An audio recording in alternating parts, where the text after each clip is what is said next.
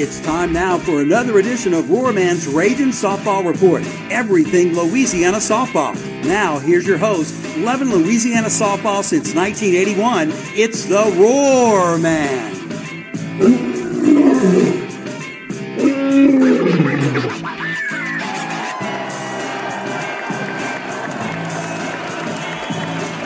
Hello and welcome to another edition of Roarman's Ragin' College Softball Report podcast. I am the Roarman. Thanks for tuning in. I really do appreciate it.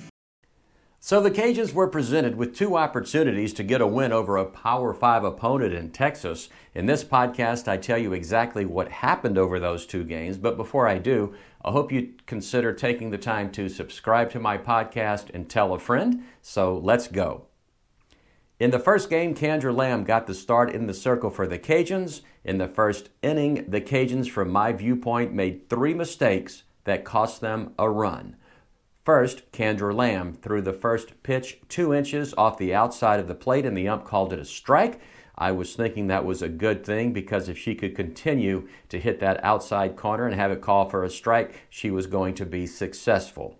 The second pitch she threw was fouled off by lead hitter Janae Jefferson. So with the count 0-2, what does Kendra do? She throws 4 consecutive balls and walks Jefferson. That was mistake number 1. The next batter reached on a fielder's choice. The ball was hit to Langoliers at short. She decided to get the out at first instead of getting the force out at second. That was mistake number 2. She should have gotten Jefferson, who had walked, out at second. Kendra got the next 2 batters out. Then a hard hit ball to short wasn't handled by Langoliers. That was mistake number 3. She was charged with an error, and Jefferson scored. And that's how the top of the first inning ended. Cajuns had their chances in the bottom of the first inning, but a mistake took away those chances, and here's what happened. Texas started the freshman pitcher Sophia Simpson, who was on the same high school team, Barbers Hill High School, that Sam Landry was on. And it looked to me like she was about to have a nervous breakdown. She couldn't throw a strike, and she loaded the bases with no one out. She threw a wild pitch, and Jenna Keene scored from third, making the score 1-1. The next batter flies out to center, and Sophie Piskus, who was on third, scores, but she was called for leaving the base early. She was out. That was another crucial mistake. So with 2 outs, the next batter struck out. To sum it up, bases loaded, no one out, and the Cajuns only score 1 run. If they would have scored more, say like 3 runs, making it 3-1, it would have been a totally different ball game. The Longhorns did not threaten in the top of the second. I think in the bottom of the second is when I started to have my doubts that the Cajuns were going to win. That's because Mike White pulled the freshman pitcher and put in the left-hander check. She threw the ball with a lot of spin, and she was hitting the outside corner. I knew if she kept throwing that outside strike to left-handed hitters, the Cajuns were going to have a very hard time hitting her. And she ended up getting out of the second inning. Both teams went away quietly in the third. In the fourth, Kendra walked the first 2 batters. Then a hard hit ball to third was not handled by Campbell, and the runner from second scored, making it 2-1. And the Cajuns were really very fortunate to get out of the inning with not allowing more runs. In the bottom of the fourth, the Cajuns answered, and yes, I was kind of surprised. Kramer Ushte got a hit. She advanced to second. And then with 2 out and 2 strikes, Maddie Hayden singled into center, and Ushte scored from second to make the score 2-2. Both teams made it out of the fifth without causing any damage. Going into the sixth, Lamb had only given up 1 hit to Texas, but in the sixth, it just kind of looked to me like Kendra was tiring out. She gave up back-to-back hits to the first 2 hitters. And at that point, she was replaced in the circle by Megan Shorman. Megan promptly walked the next batter. Then she walked the batter after that, and a run scored because she gave up those 2 walks. So she was replaced in the circle by Carly Heath because she was not able to throw strikes. The next Texas batter hit a ball between third and left, and it fell in the grass. Falterman misplayed it, and all three runners on base scored. With 2 on, Parker, the hitter for Texas, hit a 3-run homer, and at that point, Foreman replaced Carly Heath in the circle. By the time the inning ended, Texas had scored 7 runs, and again, like I mentioned in another podcast, the Cajuns let their little pet monkey on their back turn into King Kong. Now, if you look at it up to this point, in 5 games the Cajuns had played against Power 5 schools over a 6-inning stretch, that's against Alabama, LSU, and Texas, the Cajuns allowed 30 runs.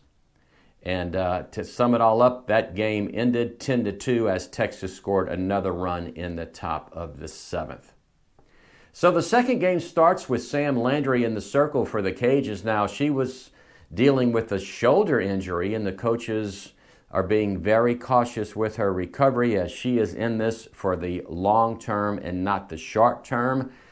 She was on a very limited pitch count, so she gets the first batter out. Then she gives up a home run to Mia Scott on a big, fat pitch down the middle of the plate. But that's all she gives up after pitching the first 2 innings. She was throwing the ball with a lot of spin, and her off-speed pitch was very effective. It's just really too bad she could not continue, as again, she was on a very low pitch count. In the bottom of the first, the Cajuns threatened as Stormy walked and Sophie hit a single. With runners on first and second, Jordan Campbell hit into a double play to end the inning, and the momentum the Cajuns had disappeared.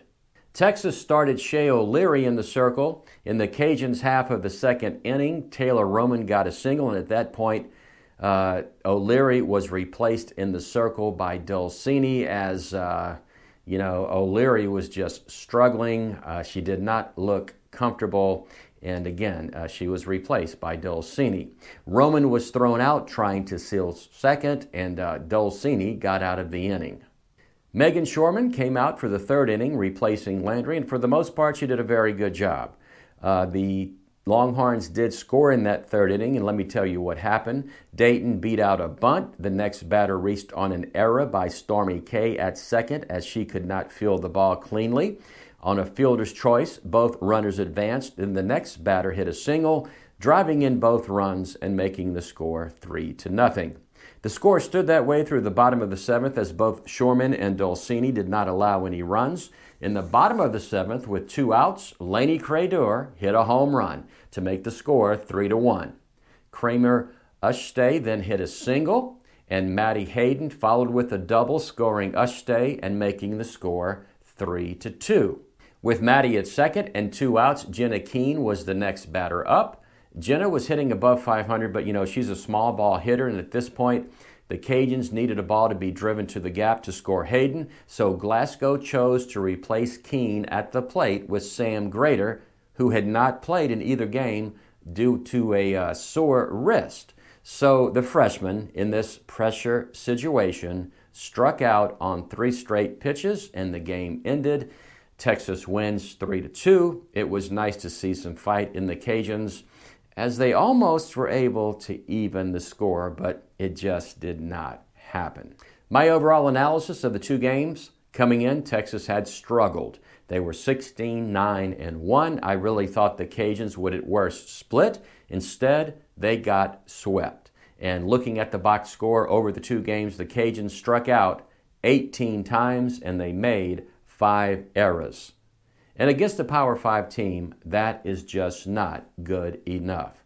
They also had some opportunities, especially in the first inning of the first game, that they did not take advantage of. And again, it happened once again in one game. The Cajuns allowed the opponent to have a huge inning. So 0-6 against Power 5 teams. They will face Texas one more time in about a week and a half in Texas, and we'll see if they can take last night's experience, learn from it, and get a win.